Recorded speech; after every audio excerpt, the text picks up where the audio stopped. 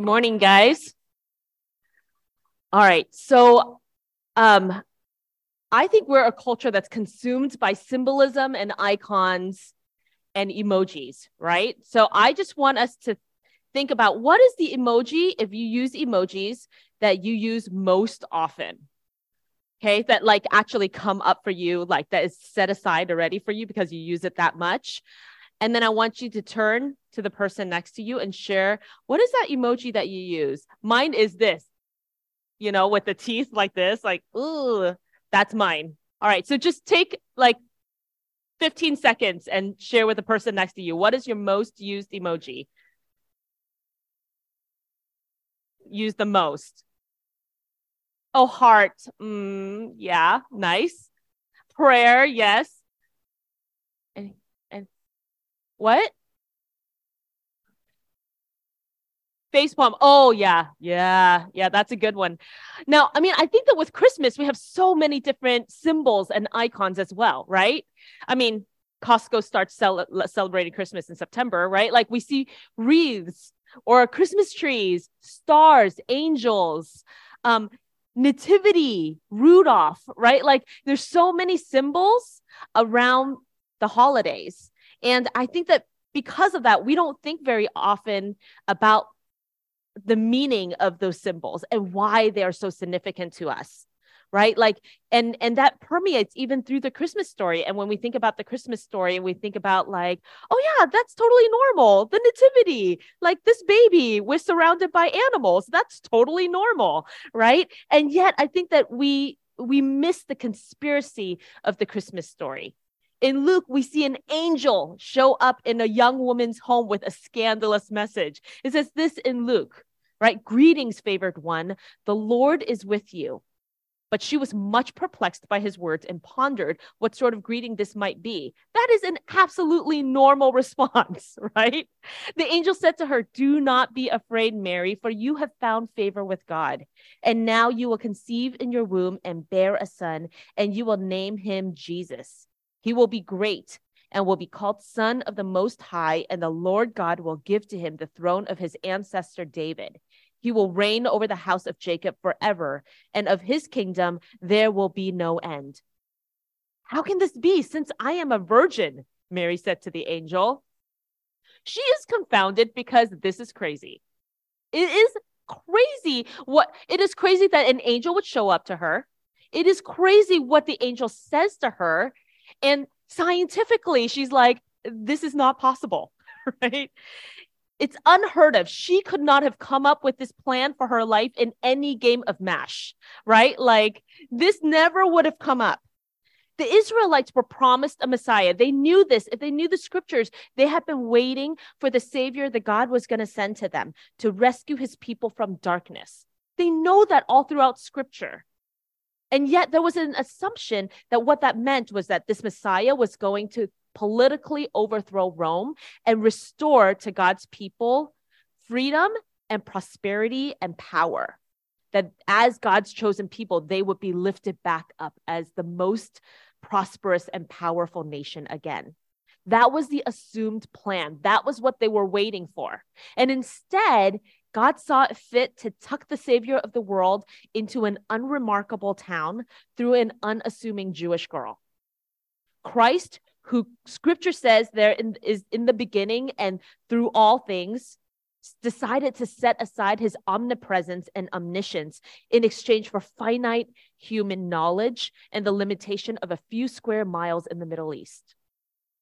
He did not have galleons of soldiers to call upon. He did not have a huge palace to put his riches into, right? Instead, he was born in a manger right into the poverty and oppression of his people. It is there that he shows this extravagant love. Hamilton Wright maybe says this: "Blessed is the season which engages the whole world in a conspiracy of love." And it is conspiracy that we are celebrating here. It is a scandalous message that we are celebrating here. It is not just a normal thing that we would see the nativity scene or that we would see angels as ornaments on trees, because that was crazy, right? And yet that is what we get to celebrate as we celebrate God's love for us. This week, as we enter into the third week of Advent, we celebrate love. And honestly, I think sometimes we don't get to choose how God shows his love.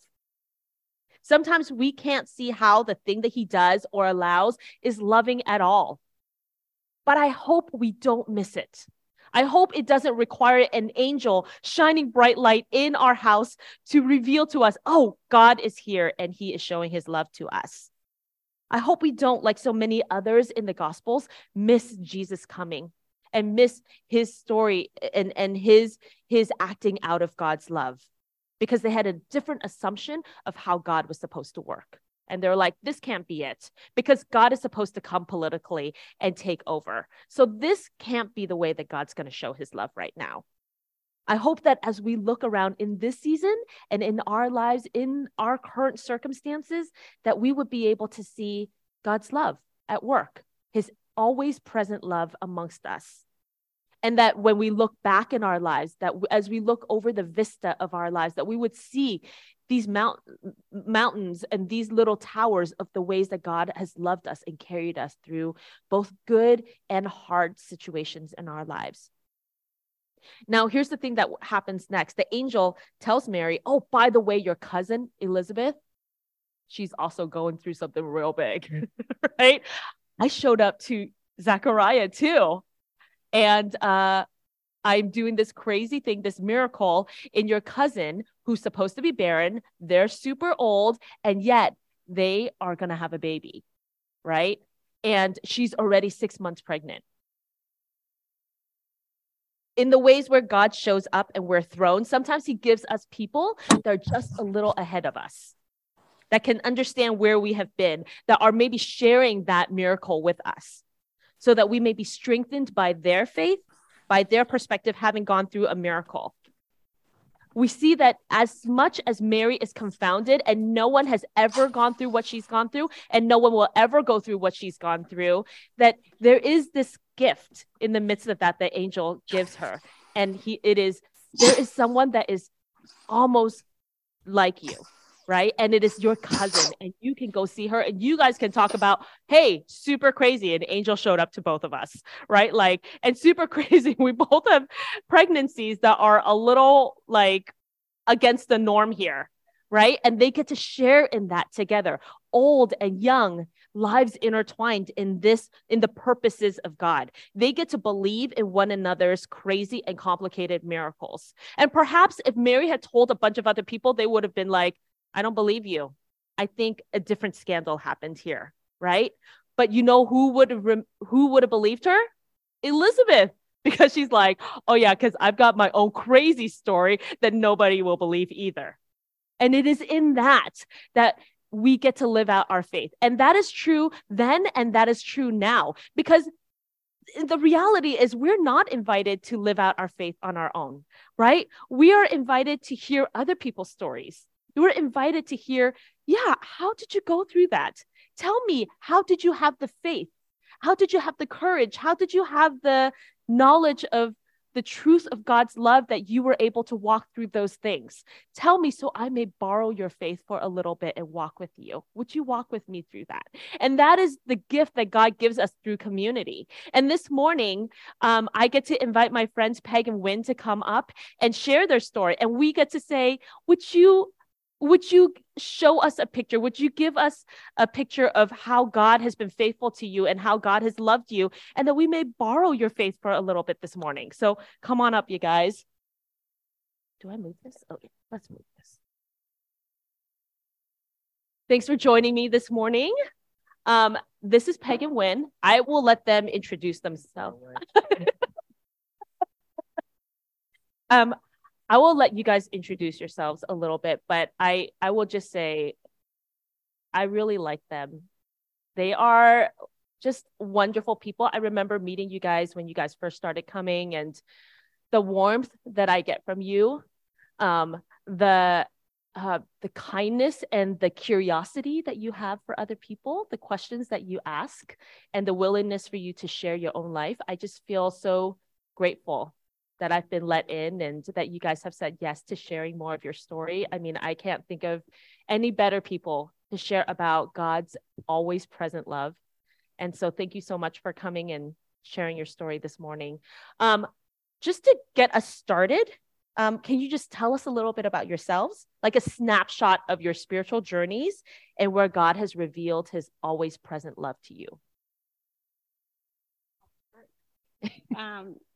Well, I guess I should start by saying that we've been married for 27 years and we have 2 boys by God's grace, big time. We have a 19-year-old and a 16-year-old son. They're sitting up in the front, and my mother-in-law is visiting this weekend. Didn't connect it because she's from California, but wonderful that she could be here with us. So I'm going to start by sharing a little bit of my testimony, just because how you so perfectly expressed it this morning, and even the first song that we sang, the only way that I can feel God's present love this year and this day in my life is by recalling and recounting and praising him for his presence in my life and his love in my life from day one. And I'm very blessed that my mother led me to the Lord when I was really young, around 5 or 6. And her and I went to church for a couple of years until she brought my dad to the Lord. And that was pretty remarkable because when I was 5 or 6, my mom was only 20 and she was married. And yet she found the Lord and led my dad to the Lord. And for the first 10 years, or for the next 10 years, we went to church and we were very involved in our church. And I got a really strong Bible-based teaching in that church. I'm really grateful for that. Because about when I turned 15, it got really rocky. And the mom who had led this family, I had 2 brothers by the time I was 15. This mom who had, at a very young age, led us all to the Lord, actually started to realize the very true fact that she had lost her childhood to raising children. Because by the time she was 25, she had 3 kids and had been married for quite a long time. And instead of turning to Jesus in that pain, she renounced him, and she divorced my dad, and she abandoned my 2 brothers. I was 20 at the time, so I guess I can say she abandoned me too, but I was so much older. I had a 10-year-old brother, so it was really hard for him and my 15-year-old brother to have their mom just up and leave. So that's pretty grim, but it's also kind of beautiful as I look back, because that's the point in my life where God really showed up, where I can recall that he really showed up, because there was so much hard stuff going on in my family. And yet God's love and his presence was there so dramatically. I mean, I'm here today because of that. And I was preparing my testimony a couple years ago, and God really put on my heart James 1:27. Religion that God our Father finds pure and faultless is this: to look after widows and orphans in their distress, and to keep oneself from being polluted by the world. And you might think, how does that verse come? How does that fit the theme of love? Yeah. But when I was an orphan, when I felt like an orphan, when my brothers were definitely orphans at very young ages, the only way we felt God's love was by the unbelievable Christians in our life who chose to be sacrificial and to present themselves in a tangible way to help us. Yeah. I was blessed to go to a Christian high school. That's actually where I met Wynn. And so I had a strong group of Christian people surrounding me. And when my family imploded, they stepped up. I had youth pastors and their wives who let me come and live with them every weekend when it was really tough at home. I had a Christian high school guidance counselor who really saw the psychological damage that was going on in me as a high schooler, with my mom resenting me so much because I was at a place where she didn't get to be. She was married and raising kids when she was my age. And she took me under her wings and really made me believe that I could go to college, that was a possibility. My father's from Mexico, and I was the first person to even consider going to college. It just was not something that an immigrant to America could think about. He was all about getting a job and working hard, and I'm very proud of him for that, but it wasn't something that he understood, that you would go to college. And this high school counselor said, not only are you going to college, but I'm going to help you get into college. And she was by my side in some really dark places. And she had a full-time job. She had a family, and yet she took many hours out of her day to take care of me and to be there for me. And then when I was in college, working 3 jobs to get through it, there was another Christian in my life who I realized saw that I didn't have a safe place to live. And she invited me to move in with her and her husband, and not just me, because I was a package deal. She let my 10-year-old brother come and move in too. And so those Christians that gave their agape love, sacrificial love, that's how God was present. There was just no way that I could see anything but God's present love in my life because of how his believers showed up and gave to me. Yeah, that's incredible. Yeah. When did you? Thank you, Vicki. Thank you for letting us share. I have to say, I love to go into a sermon and hear a well-polished sermon, and you gave a great early introduction this morning. But I think that this opportunity to hear people share components of their life is deeply meaningful. And it's a reminder to me, because I'm a little bit of an introvert, how important it is to share your story and to hear people's stories, because it can be so encouraging when you're going through tough times. And it reminds us that we're not alone.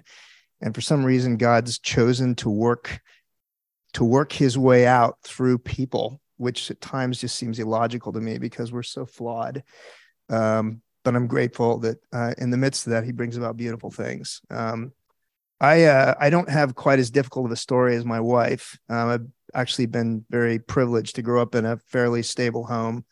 My father was a physician, and I got to live in the same house my entire time growing up. And my parents, took care of a lot of my needs. And I'm very grateful for that. At times I feel guilty about it, even because I see people around me that haven't had that opportunity.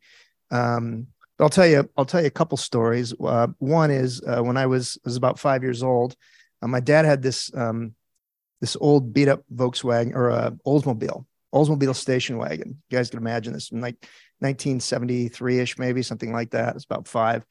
And actually, this station wagon became a source of consternation for me as I got older, because it was embarrassing, because it was poured out smoke, and my dad would drive me to school in it. And I was like, oh my gosh, this thing is so embarrassing. But my dad would load this stuff up, and we had this house on a hillside, and he would back stuff up the driveway, and he put the gate down. And so I had this habit of sitting on the back of the gate as he was backing up our driveway. And I actually started getting the habit of jumping off the back gate of the station wagon because I thought it was fun. And one day the dog and my sister and my dad were in the car driving, and then I'm sitting on the back gate, and I jumped off, and I fell on the ground, and my dad didn't see me, and he rolled over me, and he dragged me on the driveway for about 7 or 8 feet. And my head got caught between the muffler and the ground, and my dad didn't know I was under the car. And I should have died that day. I can remember feeling that pressure on my head as a little kid, and my sister screamed out. She saw it. My dad didn't see it. And my dad stopped the car and dragged my head out, and I just had some scratches, and it was pretty remarkable. And I look back on that, and I think that should have ended my life right then and there. And I'm 52 years old now, and I've lived a good life, and God was protecting me even as a little boy. And so I'm grateful for that. When I went to a Christian elementary school and junior high and high school. So I was just inundated with God's word and God's influences, but also saw a lot of hypocrisy in my friends that went to these events, but then lived lives that didn't really reflect Jesus. Some of them, not all of them. And then I went to a secular college, which really, for the first time, I felt like I could be whatever I wanted to be and believe whatever I wanted to believe.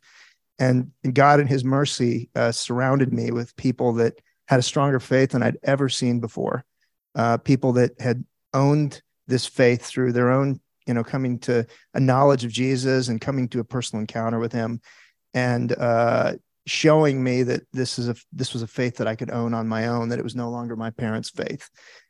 And I'm grateful for that experience, that he sent people to me that were encouraging to me, and that showed me by their actions and by the way they live their life that this is a real thing, and then it's not just the faith of my parents. So I guess I'd just say in short that I look back on my life, and we've heard this theme this morning with Peggy, and even in one of the songs we were singing, that our God is a multidimensional God, and he's given us one dimension. I'm sorry, I'm going to geek out for a minute here, but he's given us one dimension, and it's the dimension of the past, that we can look back on our past and we can remember. And we can remember God's faithfulness to us throughout the years. And sometimes when we're going through it, we don't see it, but then we look back and we see like one event after another where God showed up and he was there and he was faithful to us. And as you get older, I'm now 52, I'm like, wow, Lord, you have been leading me down this path all these years, and you've been steering me clear of horrible mistakes I would have made. And you've put me in the presence of lovely people like my wife, and you've given me a beautiful family, and you've given me the fellowship of believers, and I'm so grateful for that. And so I think that memory is such an important thing, because it brings us into a place of worship. Yeah. So. Yeah. And I mean, all throughout scripture calls us to remember, right? But I think that it's so easy to not remember and just stay focused on the circumstances right before you. So, I mean, as you think about like just currently, like what are circumstances around you in this year or in this season that God showed you a new facet of his love, and how Jesus is always present with you? I'm kind of laughing because it's been quite a year where I've needed to look back at what I shared, because I'm so quick to forget God's love and God's presence. And I don't feel like it's a feeling. It's more of a fact. And I need to look back on those facts. Otherwise I will fall into feelings of anxiety and where's God and where's his love, because it's just a hard time right now. And this year has been really fine. It's been great. Big milestones in our life. Our son Finn graduated from high school and started college. And I think a lot of you have heard us talk about, because it's been an obsession. He not only started college, but he decided to go to Scotland for college. Woo. So moved a very long way away from us. And as far as he could get. Yes. So this year has been joy in seeing him turn into a young man, but peppered with a lot of anxiety and worry on my part, because he was going to be so far away and not under our home anymore. And I know when we were sharing last week, I told you what us old ladies tell younger moms, that the days are long and the years are short. And I felt that so much this year. I mean, long days of raising two little boys, and in a snap, they're gone. And we're at this year where Finn's leaving the home. He left the home. Declan's just 2 years behind him. And I'm rejoicing in that. That's what our children are supposed to do. But it's also, it's a change. And I've really struggled with anxiety and worry this year about God's love being in my boys' life once they're leaving our home. Yeah. I don't have a basis for that, other than I think control and a change in the way for the last 19 years I've been in charge of these two little boys. I mean, and then all of a sudden you're not in charge anymore. And I know God's always in charge, but on the day-to-day basis, you do so much for your boys. But when one's moving 5,000 miles away, there's no more being in charge, and there's no more illusion of control. And I was really just worried about, is God's love going to be with them when he's outside of my home, which is silly. It's so silly. And even just preparing for this has helped me see how silly that is, because it really struck me that Finn is the age that I was when my family fell apart, when I went through a really tough period. And that's the moment in my life when I remember that God that I can see, the first time I can really see God was present. His love was there. He came in like a force and took care of me and took care of my brothers. And I'm here today following Jesus. And it's such a strange thing to think of, because my mom brought me to the Lord, but then she walked away from the Lord. But God didn't walk away from me, and he didn't walk away from her either. Mm. But I don't know why I've had so much worry about Finn and about Declan and God being present in their life, when all I have to do is look back and see how much God has been present in my own life. Yeah. And our family is far from perfect, but I am thankful. I think I can say that our family life is not quite as bad as it was for me. So why would I think that God would not be present for my boys when he was so present for me? Yeah. I mean, as a mom, I can absolutely understand that. I mean, you're like, it's so silly. How could I not? And I was like, I mean, that's like my daily life, right? Like, here's all the ways that God has been faithful to me, but I am freaking out. Like, how's my son gonna make friends? He keeps, like alienating all of them. How's my kid gonna, he has a 103 fever for 2 days straight, right? Like, I think that I wish we just could naturally transfer our experiences of God's faithfulness to every single circumstance, right? But it doesn't work that way, right? Like, he calls us to remember it has to be a new faith that we extend every time, and I think that that's both really good, and that's also really, really hard. It does not feel silly at all to me hearing it from you, Yeah. How about you, Wood?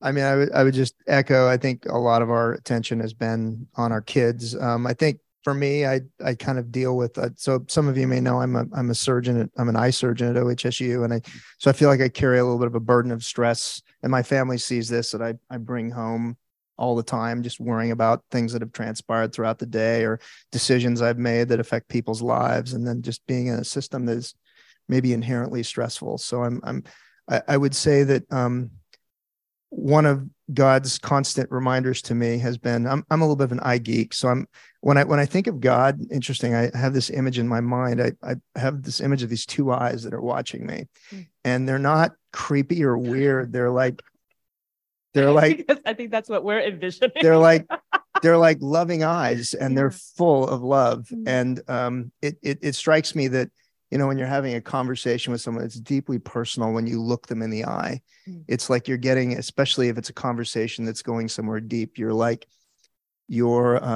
just feel more in touch with them. You feel like you have a part of their soul. And even, Jesus said that the eyes were like a window to the soul.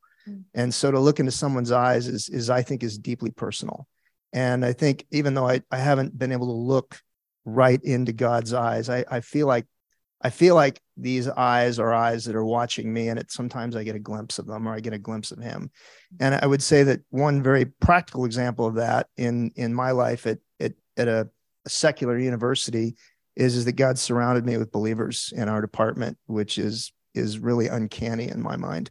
And I guess I've been asking myself, what does that mean, and what do we do with that? Because part of the reason that Peggy and I are in this church is because a believer in this church told us about this community, and it was a believer that I work with, and it was actually a few believers. It was a few that in the church here, but I'm grateful for that. I'm grateful that there are people in my work community that are struggling with things that I am, and that would understand some of my spiritual battles and some of my stresses, and are able to relate to that. So, yeah.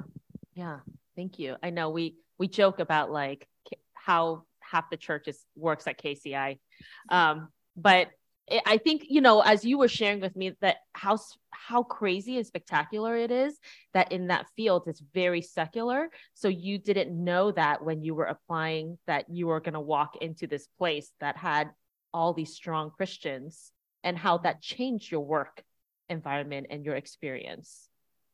Yeah, it's definitely true. And I think, one of the things I've talked to Ayin about this a little bit, and is it's like, how do we respond to this? The fact that God's put this community of believers in this position, and what do we do with this, and what does it mean?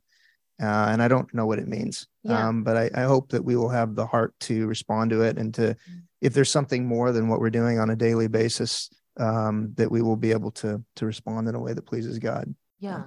Yeah. Well, and maybe that leads to my last question is, as you've experienced God's always present love, like what are the invitations that you've experienced him asking you to go into sharing that love? Well, I think when he gave me that verse, James 1:27, a couple of years ago, it really, I saw it acted out in my life, and God really challenged me to act that forward in my life. And I'm going to spend the rest of my life trying to work on that, because I'm never going to perfect it, I know, but